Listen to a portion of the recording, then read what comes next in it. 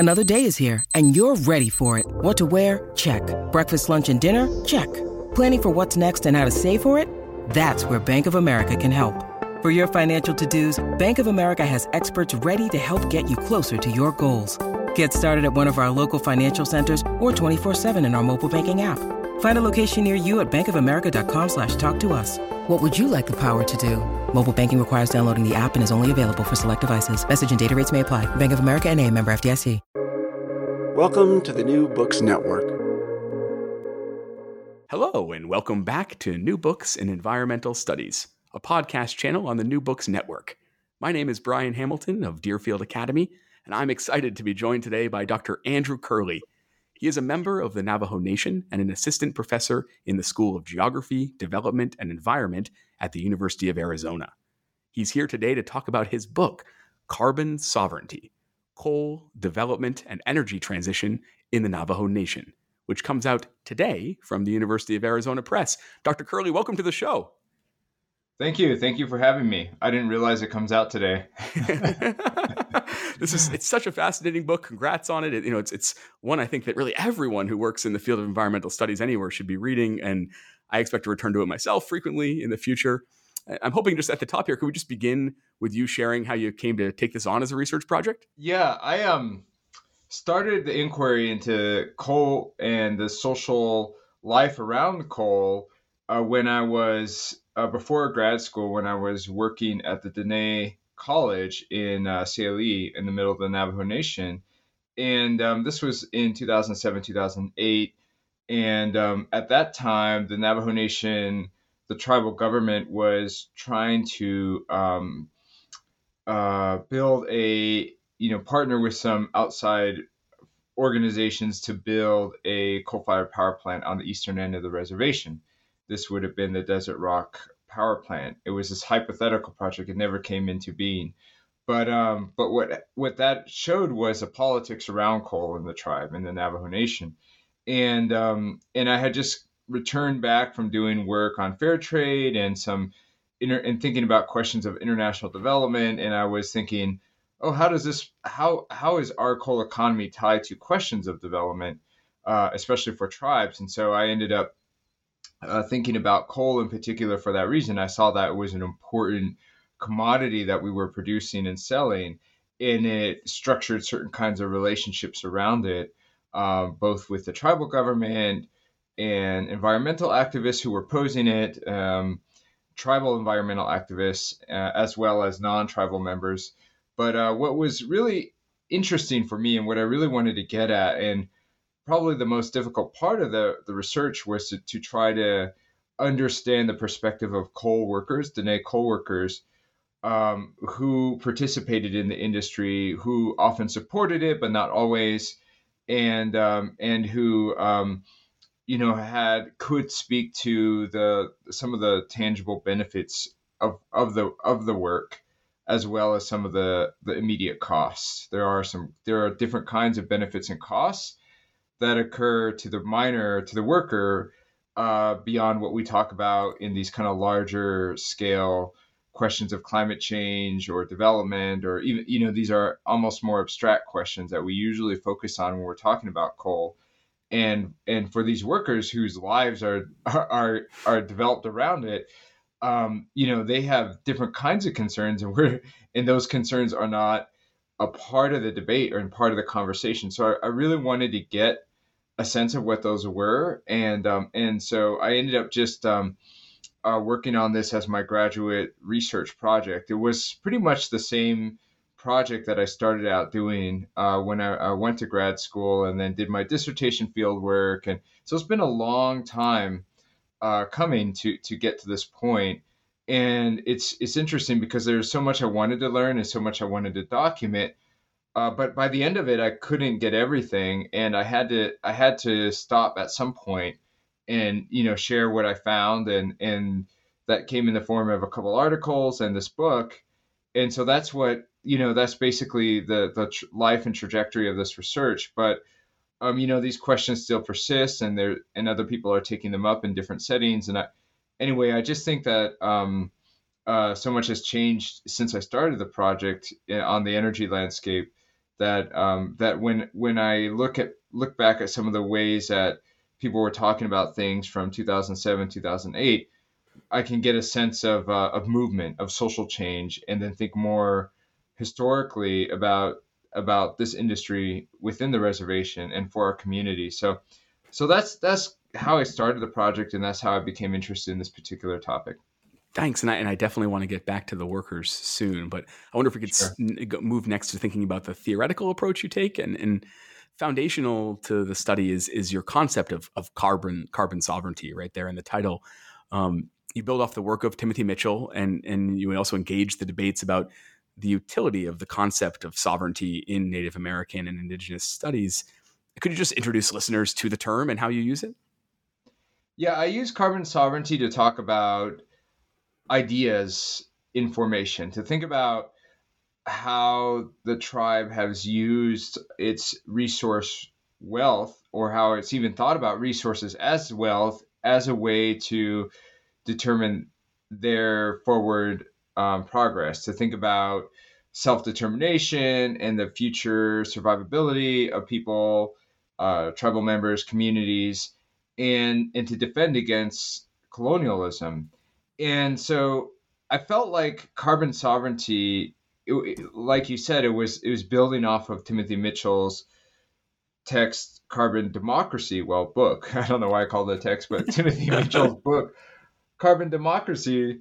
And I just thought that was a provocative idea to invert the question of resources on community. So like basically for the longest time, we thought about resources as things that engender dependency, or, in his case, he's really tackling the resource curse thesis, that places underdevelop where they prioritize certain industries at the expense of other kinds of development projects they might take on when they are resource rich. And I think what he argues is that, in fact, the resources made state making possible. And maybe that's not ideal. Maybe these states have a lot of problems with them. Some of them are very authoritarian and have all sorts of anti-democratic tendencies. But the point is, like, these political institutions are built on top of these resources in both like their material wealth, the projection of wealth, the ideas of wealth that they generate, but also the ideology, the sense that these things are meant to be for that nation, and meant to be things that are that the tribe or the nation should develop. And so, for me, I felt like that this framework was very useful. It's used to explain, I was trying to use social theory to explain things that I'm seeing on the ground. And I'm saying, oh, look, tribal officials, policy advisors, even workers, they think about these resources in a way that is different from how sometimes it's described, even in the critical literature of dependency and underdevelopment. And they're thinking about it more aspirationally and in the fulfillment of self-determination, in line with nation building and other social tendencies that are happening across Indian country, trying to think about sovereignty, this idea of sovereignty and how it's become meaningful for tribes post 1960s. And so this was something that, I was trying to combine, that idea of sovereignty and how it's evolved over time across tribal landscapes, and then also to think about the way that resources play into state building that Mitchell describes in his text. And I think that the carbon is useful because it also speaks to this anxiety of climate change. And so that, that's what makes it different from just a standard resource narrative, in that, like, it's not just about resources, but also these ideas about what the resources do, not only for the nation, where we are located, maybe the strip mining that might change the landscape, cause permanent damage, might damage aquifers and that sort of thing, but also like, contributing to greenhouse gases and global climate change. And so, this is an important conversation happening in Indian country. Indigenous environmental organizers have brought this conversation into our politics. And so, I wanted to try to capture that as a meaningful contribution to the topic of sovereignty. So it's not just to say like sovereignty in the sense of what we have the right to develop, but also sovereignty in the sense of what kinds of responsibilities do we have over these resources. And I think this is a new conversation for indigenous nations. And I felt like the term was helpful in explaining that. I think there are some weaknesses that people will likely point out. And there's, as soon as this book was like ready to print, I saw a bunch of conversation on Twitter about how bad Timothy Mitchell's thesis is, which I don't really understand. I didn't really explore the arguments, but it was like, after I had already done this, a lot of people are critiquing. But, that comes in the territory of academia. So, like, which, it's great to have those perspectives. So, anyway, so I am building on Mitchell, and I'm building on other works that are happening. I think there's this another text that just was published that's parallel. It's different history, different moment in time, and different place, but it's like really interesting that we both kind of selected this idea of carbon as a political act. And it was I think his name is Victor Siao, and it's called Carbon Technocracy. And that book just came out last year. Like, we must have been writing in parallel. So that it's kind of cool that happened. I'm reading through his book right now, and he also builds off Mitchell. So we're both kind of doing similar things in different places. One of the other very cool things that your book does is the way it approaches colonialism. And, you push back against this conception of settler colonialism as monolithic, as some machine that just steams across the landscape. And you write instead that in an evocative phrase that colonialism is a shapeshifter. So could you help the audience that doesn't know this history well understand some of the shapes it has taken in Dene history in the 19th and 20th century? Yeah, I think it was like important for us to really think about the actual mechanisms of colonialism and how that plays out on everyday within our reservation and everyday like tribal bureaucratic practices. And I think the settler colonial literature is really helpful. I think sometimes it misses like the actual life of indigenous people and the experiences of indigenous people. Like its focus on dispossession can miss like what are people doing on the ground. And I'm not trying to create a straw person or a straw figure argument about what settler colonialism is doing. What I do think is valuable, I'm trying to amend parts of it so it feels less stationary, and where we can really appreciate things that I just felt, frankly, weren't being discussed in settler colonial theory, like leases and contracts and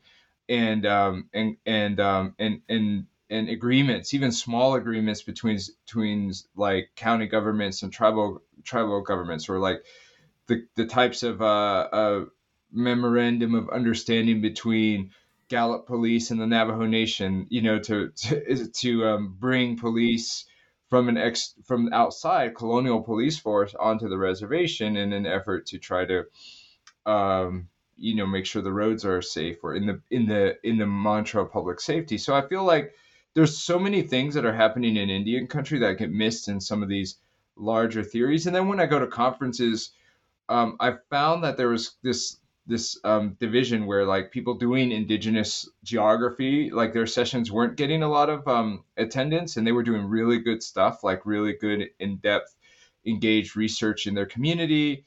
And then people who were non-native talking about indigenous dispossession were getting a lot of audience, in using this idea of settler colonialism. And so it felt like it was a blunt explanatory device.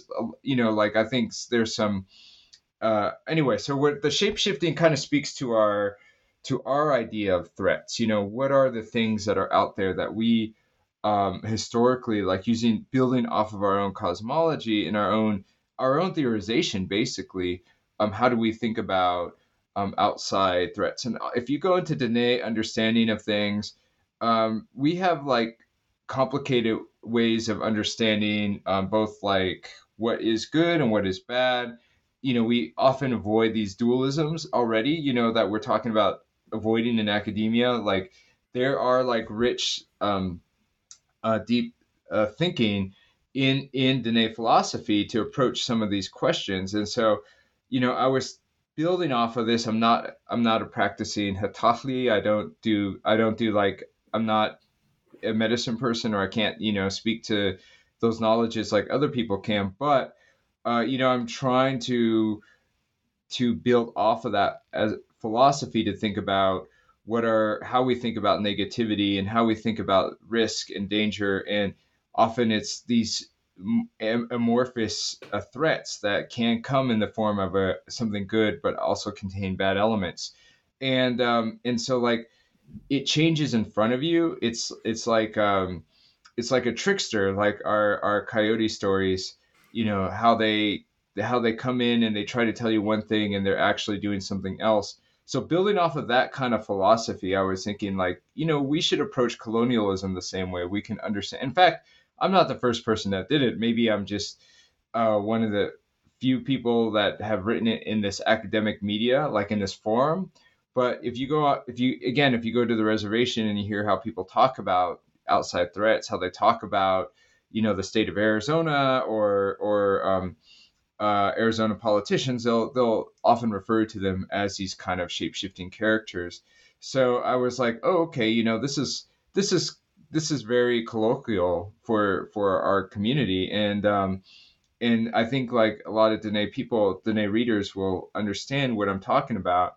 And so that's why I was focusing on this, was to show like the mechanisms of colonialism will look different at different times and in different places, right? And you gotta really examine, what are these monsters, and really really study them before developing, your attack on them. And so like that goes right back to our history. And so it's like thinking about, okay, what is it that, how, instead of thinking about like, Sherman and the U.S. Army and Kit Carson, which are, now we can all agree are colonial actors using violence. How do we interpret the actions of Salt River Project, like a utility, or senators who are proposing water settlements for the tribes? Like, how do we anticipate those actions? Things that are like not directly related to land, but the management of resources within reservation spaces. And so I think that was the reason why I wanted to move away from settler colonial theory and build an idea of colonialism that takes on different kind of shapes contingent to the particular questions involved. You mentioned water right there, and I want to go there next. We'll get to coal. The book's about coal for sure, but you argue that we can't understand carbon sovereignty unless we, in your words, expand our understanding of the political economy of water in the Southwest. Why is that? Especially with the Navajo Nation and the Navajo experience, water is the fundamental driver of energy for the particular project I was looking at. So my story, I usually explain this point by my own trajectory into the research site. As a researcher, I developed a project, and I had a sense of what I was going to find and anticipated findings. Not necessarily hypotheses, but like I was building off of the existing literature. I was thinking, okay, the water problem in the Navajo Nation is one where Peabody Coal uses or has used millions of acre feet of water for the movement of the slurry of coal from Black Mesa to Laughlin, Nevada, for the Mojave Generating Station. This all was decommissioned in 2006 and was demolished a little while after. But the point is that's the critique of water so far at Black Mesa. And also that aquifer water was used at the Kayenta mine. Like, mining requires a lot of water. So I had that in my mind as the water question. But then when I looked at the history of the mine, when I was thinking like, well, how do we get this mine in the first place? And look back at, what brought the mine, to Kayenta, and what brought the Navajo generating station to the Navajo Nation, it was actually the politics of water between the 7 Colorado River Basin states. And it was about moving Colorado River water from where it naturally flows to Phoenix and Tucson, where it doesn't go. It required energy. It still requires tremendous amounts of energy to move that water uphill over mountains, then down into the Salt River Valley where Phoenix is, and then into Tucson where I'm currently working. And that's done through pumping stations and a lot of electricity. And this is an infrastructure called the Central Arizona Project, and it's the largest energy consumer today in Arizona. And so it needed a lot of energy to work. And at the time when it was being proposed and debated, both in Congress and in the executive branch, this would have been in the mid 60s, and Stuart Udall was the Secretary of Interior. They were thinking they were going to build hydroelectric dams just north of the present, or just north of the then boundaries of the Grand Canyon. Now those boundaries have been expanded, but they were going to build these hydroelectric dams, and that generated a lot of opposition from non-native environmental groups such as the Sierra Club, and they said, no, we need to preserve these places, right? It was actually like a form of conservation that was very focused on the aesthetics of the landscape and wasn't attuned to some of the inequalities or even what are environmental injustices, right? That language wasn't around at the time. And so these were white dominated organizations talking about heritage in terms of settler heritage for like beautiful places in the West, like the Grand Canyon, and that was their concern. And so eventually Stuart Udall and the environmental groups and members of the other states had to come to an agreement on a power source. And they said, hey, we happen to know that there's a lot of coal on the Navajo Nation. They need development, they need jobs, they need all of these trappings of wage labor and modernization that we think is good for them. So why don't we put, instead of these dams, why don't we put a coal-fired power plant on the reservation? That was an environmental win at the time. Yeah. The Sierra Club thought that was great, and so that became the Navajo Generating Station, and then the Kayenta mine, and it was an origin point for the industry that I 40 years later was interested in looking at. And so moving water for Arizona, not moving water for us, but moving water for Arizona, that was the basis of the coal economy in the Navajo Nation, or big part of the coal economy in the Navajo Nation. And so, I think it's fundamental to know that linkage in order to understand it. So that's what that sentence is referring to. And then once coal's there, we get these policies that look just perverse now. I mean, you note that today it is easier and quicker to get a coal mine established than to build a home on tribal lands. How did we get there? And how was the place that coal came to occupy different from that of other forms of mining on Navajo Nation that preceded it, like uranium?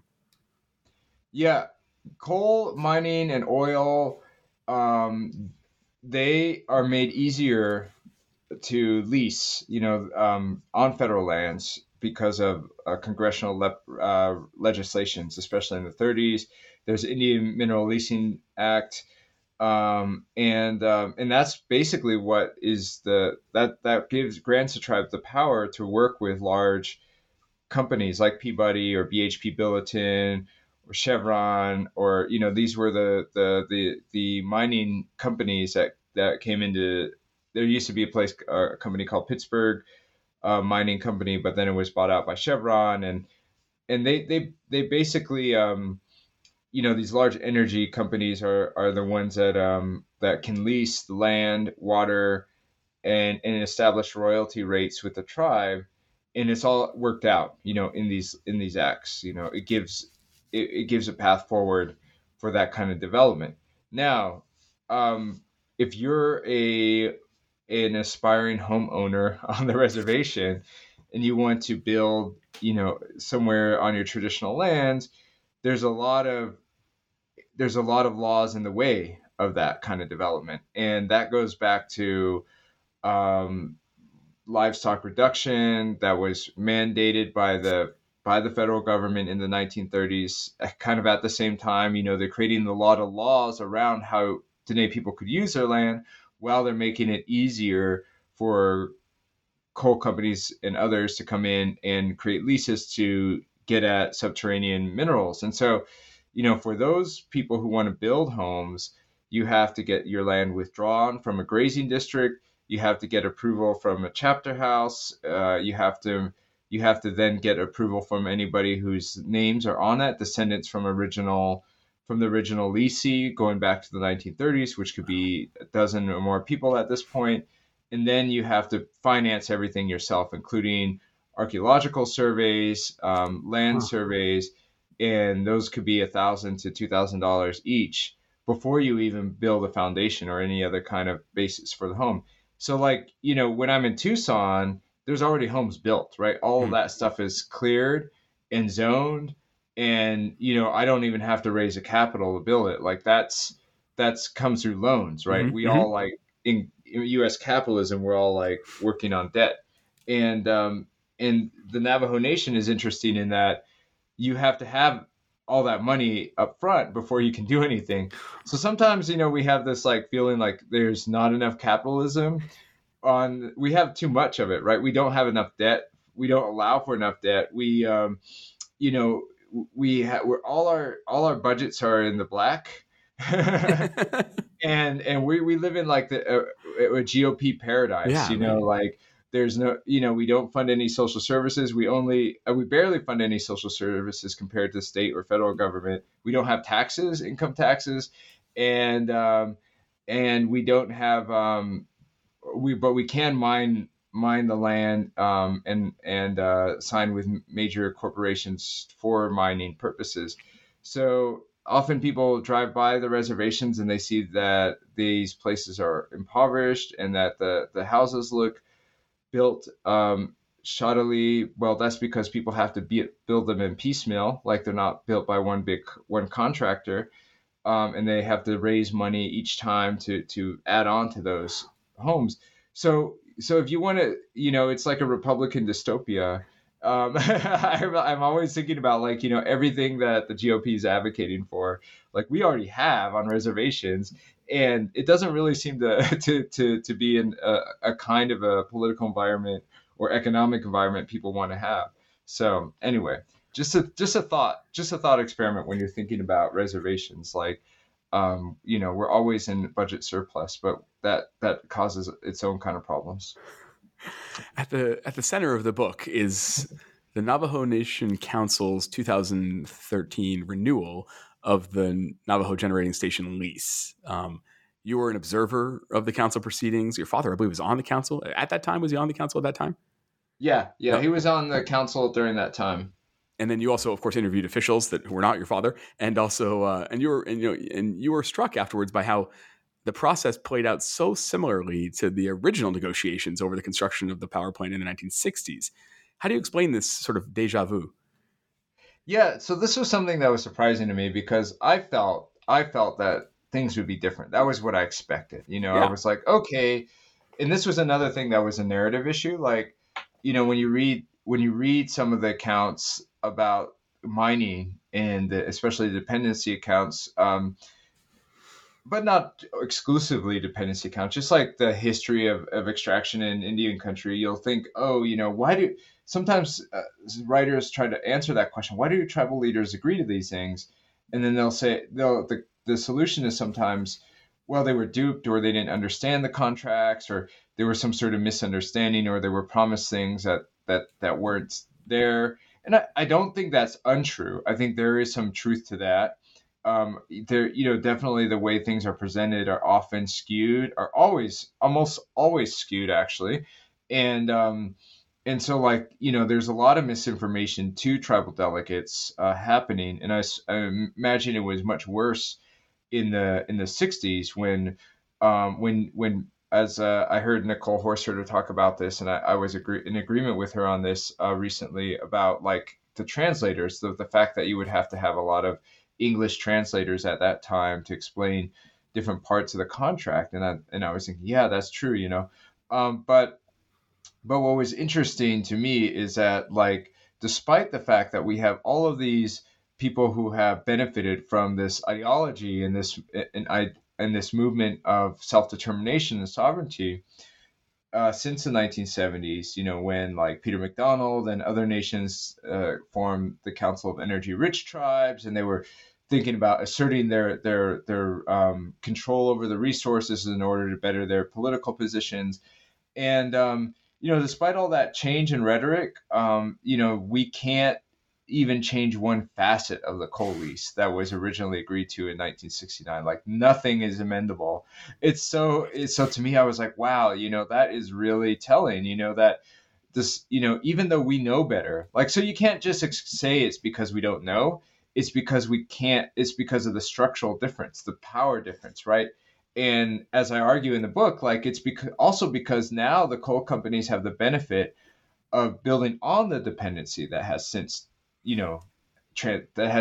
built into the coal economy. Like the fact that people depend on it for jobs, that hundreds of workers work there, and that it counts for almost 24% of tribal revenues or non-federal revenues. So like the fact that it's such an important pillar of Navajo economic life, gives them even stronger position over tribes than they did in the 60s. And so, it was just really surprising. And that's where the ethnography comes in. Like, I was there watching these things transpire and watching council delegates try to amend the lease, wanting to gain more rights in terms of labor guarantees, Navajo hiring preference, and also water rights. And these two things are shot down by Salt River Project, who say, if you include these things in the lease, we're going to walk away. That was a threat that they kept using to the tribe, And so all of these amendments to the lease in the end fail because of the fact that we're just in such a structural dependency on things. So as you mentioned at the top of the interview, you did extensive ethnographic work with workers in the Kayenta mine. You found that their work was not merely just for the source. They value their work not merely just for a paycheck, but it was a means to ensure, in your words, cultural survival.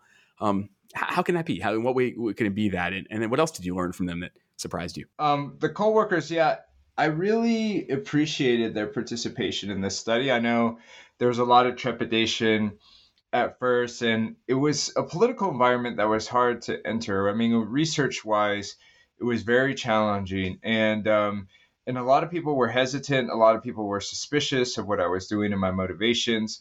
And I think there was this problem of too many people coming in and asking them questions, but reporting things in ways that they didn't agree with, and or using their experience to talk against the mining industry in the Navajo Nation.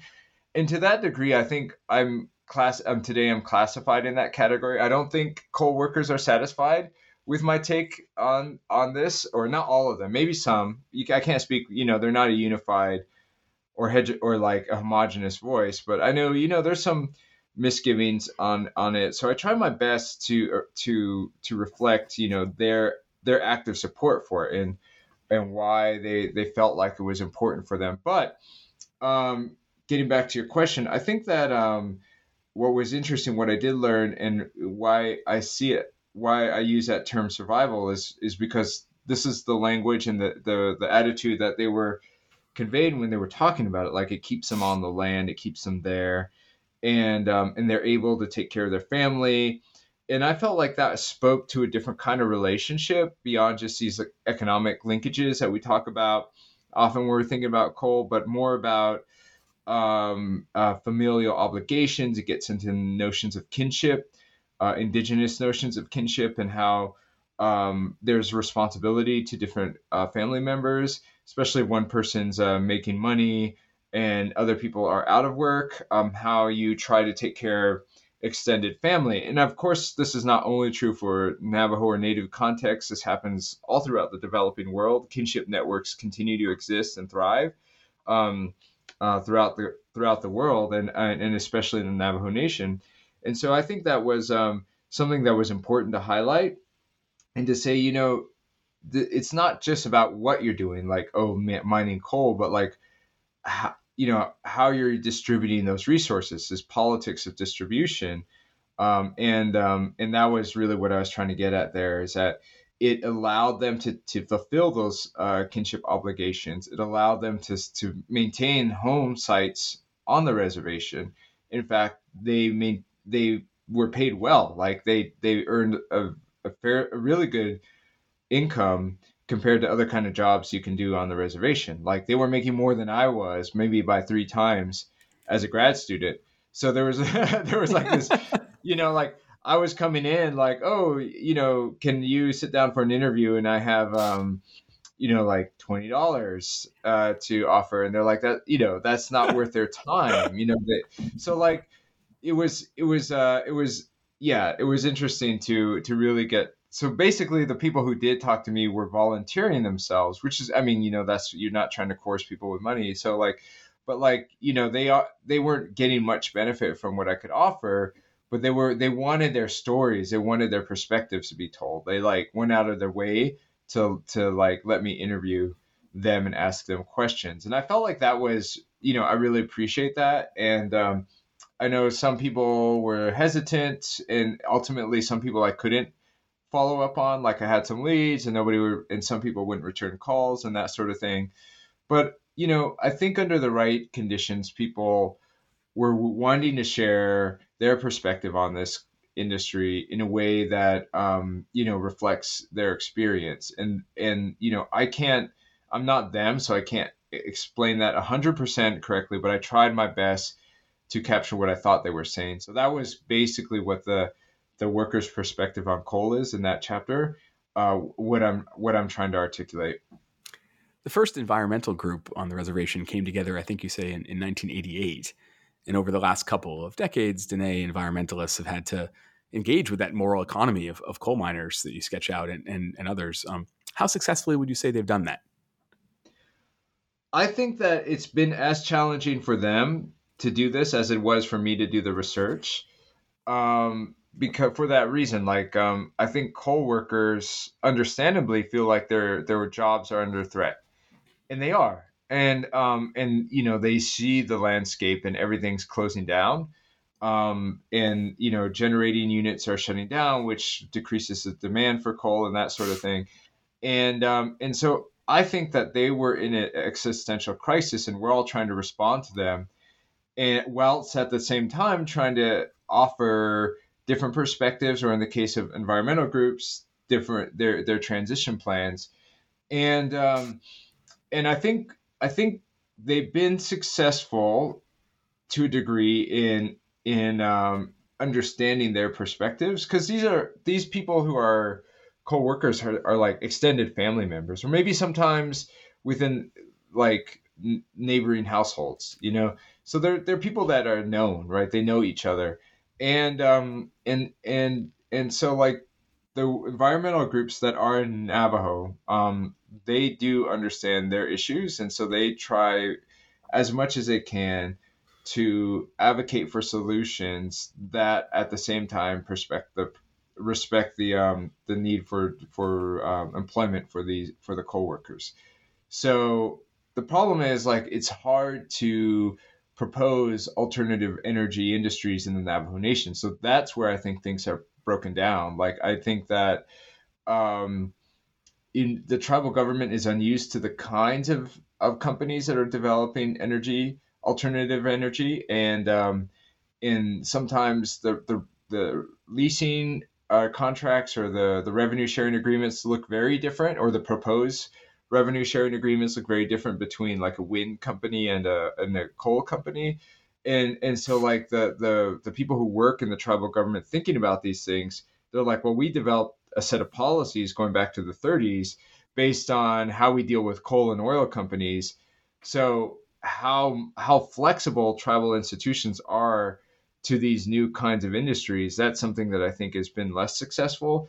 And the environmental groups are trying to do that, right? The reason why they're even talking about transition and economic development in these communities is because of the need for jobs, because of these long-standing moral economy of coal in the communities. Otherwise, they could just oppose the industries, which is what some other environmental groups do, especially the non-native ones from the outside. They're like, we just don't want coal. And that's the end of our argument. And so I think they're going out of their way to try to say, hey, we don't want coal, but we understand you need work, and we understand that there's a need for work and that there's a need for revenues in the reservation. So here are some other things that we think would be that could replace coal. And there are some significant challenges to getting those other things to replace coal to actually work. But that's I think the basis of their motivation for doing that. Well, speaking of that, I mean, you have this term energy transition that you do a lot of work with. And most often we hear that, on the lips of progressive activists who are painting a picture of a bright, sustainable future.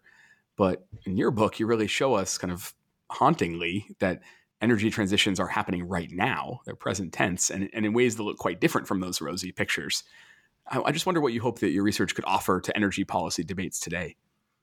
God, the thing that I really get tired of is future, people trying to predict the future, which is why I guess I'm on the histories podcast here. But that's what's really frustrating is, modeling, any kind of modeling in the social sciences always irritates me because it feels like pseudoscience, but because it's not empirical. You're not actually measuring something, you're predicting something. Mm-hmm. And so, to me, I like to stick with things that are actually there and not try to predict the future. But, I understand we all need weather reports. And so in certain ways, climate modeling is important, but in economic modeling is less important.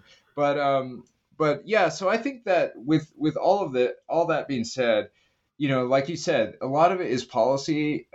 It's in policy circles or among progressive activists working with lawmakers trying to say we need energy transition, or we need green energy, or even the Inflation Reduction Act, and things, mechanisms included in that to finance green energy transition. Anyway, what I was trying to get at is what we've been dealing with energy already, and energy has transitioned, and every time it transitions, it's like a new wound. And so how do we prevent that from happening? We're not asking that question. We're just saying we want to get out of fossil fuels to something that is seen as more sustainable. Although there's a lot of criticisms about, what are the ingredients for those sustainable things like the lithium in batteries. And I think that's or even some people are proposing nuclear and uranium. And obviously that is a really big problem. But yeah, so you go back to oil leasing in the 1920s, uranium mining in the 40s, coal mining starting in the 50s and 60s at a large scale. There was coal mining before that, but it wasn't at the scale that we're talking about now. And there's another book called Working the Navajo Way, I think, by Colleen O'Neill, that really documents that kind of earlier history. And I build a lot on her work in this, and it's oh yeah, so the people knew about coal and they used it, but it was at this strip mining industrial scale and in the guise of these kind of development projects, those major development projects. That's something that's new starting in the 60s and especially in the early 70s. And so that's, every moment you show a transition. And even when I went to the transcripts of the council sessions in the 1960s, when Norman Little, who was our non-native attorney, was talking about the energy landscape to council delegates, he was predicting the future, right? He was doing this kind of future predicting and saying, this is why you need to get on coal, because before you know it, nuclear is going to outpace coal and your coal resources are going to be worthless. And so you need to take advantage while the opportunity is presented. And that was totally wrong. That prediction was completely off. Wow. Yet we made decisions based on it. And so I felt and what was interesting is coal was more valuable at that time because natural gas was too expensive, right? It has completely flipped now. and so like natural gas, because new mining technologies has made it cheaper to get at, and that now that it's being cheaper, utilities are moving toward buying that over coal, and that's what is dictating the energy transition. So, like, if we're not getting at the source of the problem, which I think are the colonial relationships between the tribe and utilities, and the tribe, and more fundamentally, the tribe and the states, then any kind of energy transition is going to be unequal and going to perpetuate injustices. So, that was the whole point of that. It's like, we don't need to predict the future. We can just look at the past and identify the problems there and think about what were the mistakes, or what were the things that we didn't foresee at that time that transpired differently, and how can that inform how we're thinking about the present, and these current challenges going forward. So anyway, that was the whole reason why I put that whole time dimension into it, because I think that was important. Having completed now this major project, I believe you've turned your attention to new research on the Colorado River. Would you be willing to give us a sneak peek of that work at all? Yeah, I'm looking again more historically at the Colorado River. It's a similar type of idea. Like, we're talking about all these problems about the Colorado River, drought, reservoir levels declining, and climate change, right? Declining snowpack, we're in this mega drought, declining precipitation. And in all of these measures and metrics, I find are like based on colonial infrastructure and naturalize water dispossession. And so that's what it's a huge problem. There's about 30 tribes that have some sort of rights to the Colorado River throughout the Colorado River Basin, and 22 of them are in Arizona alone.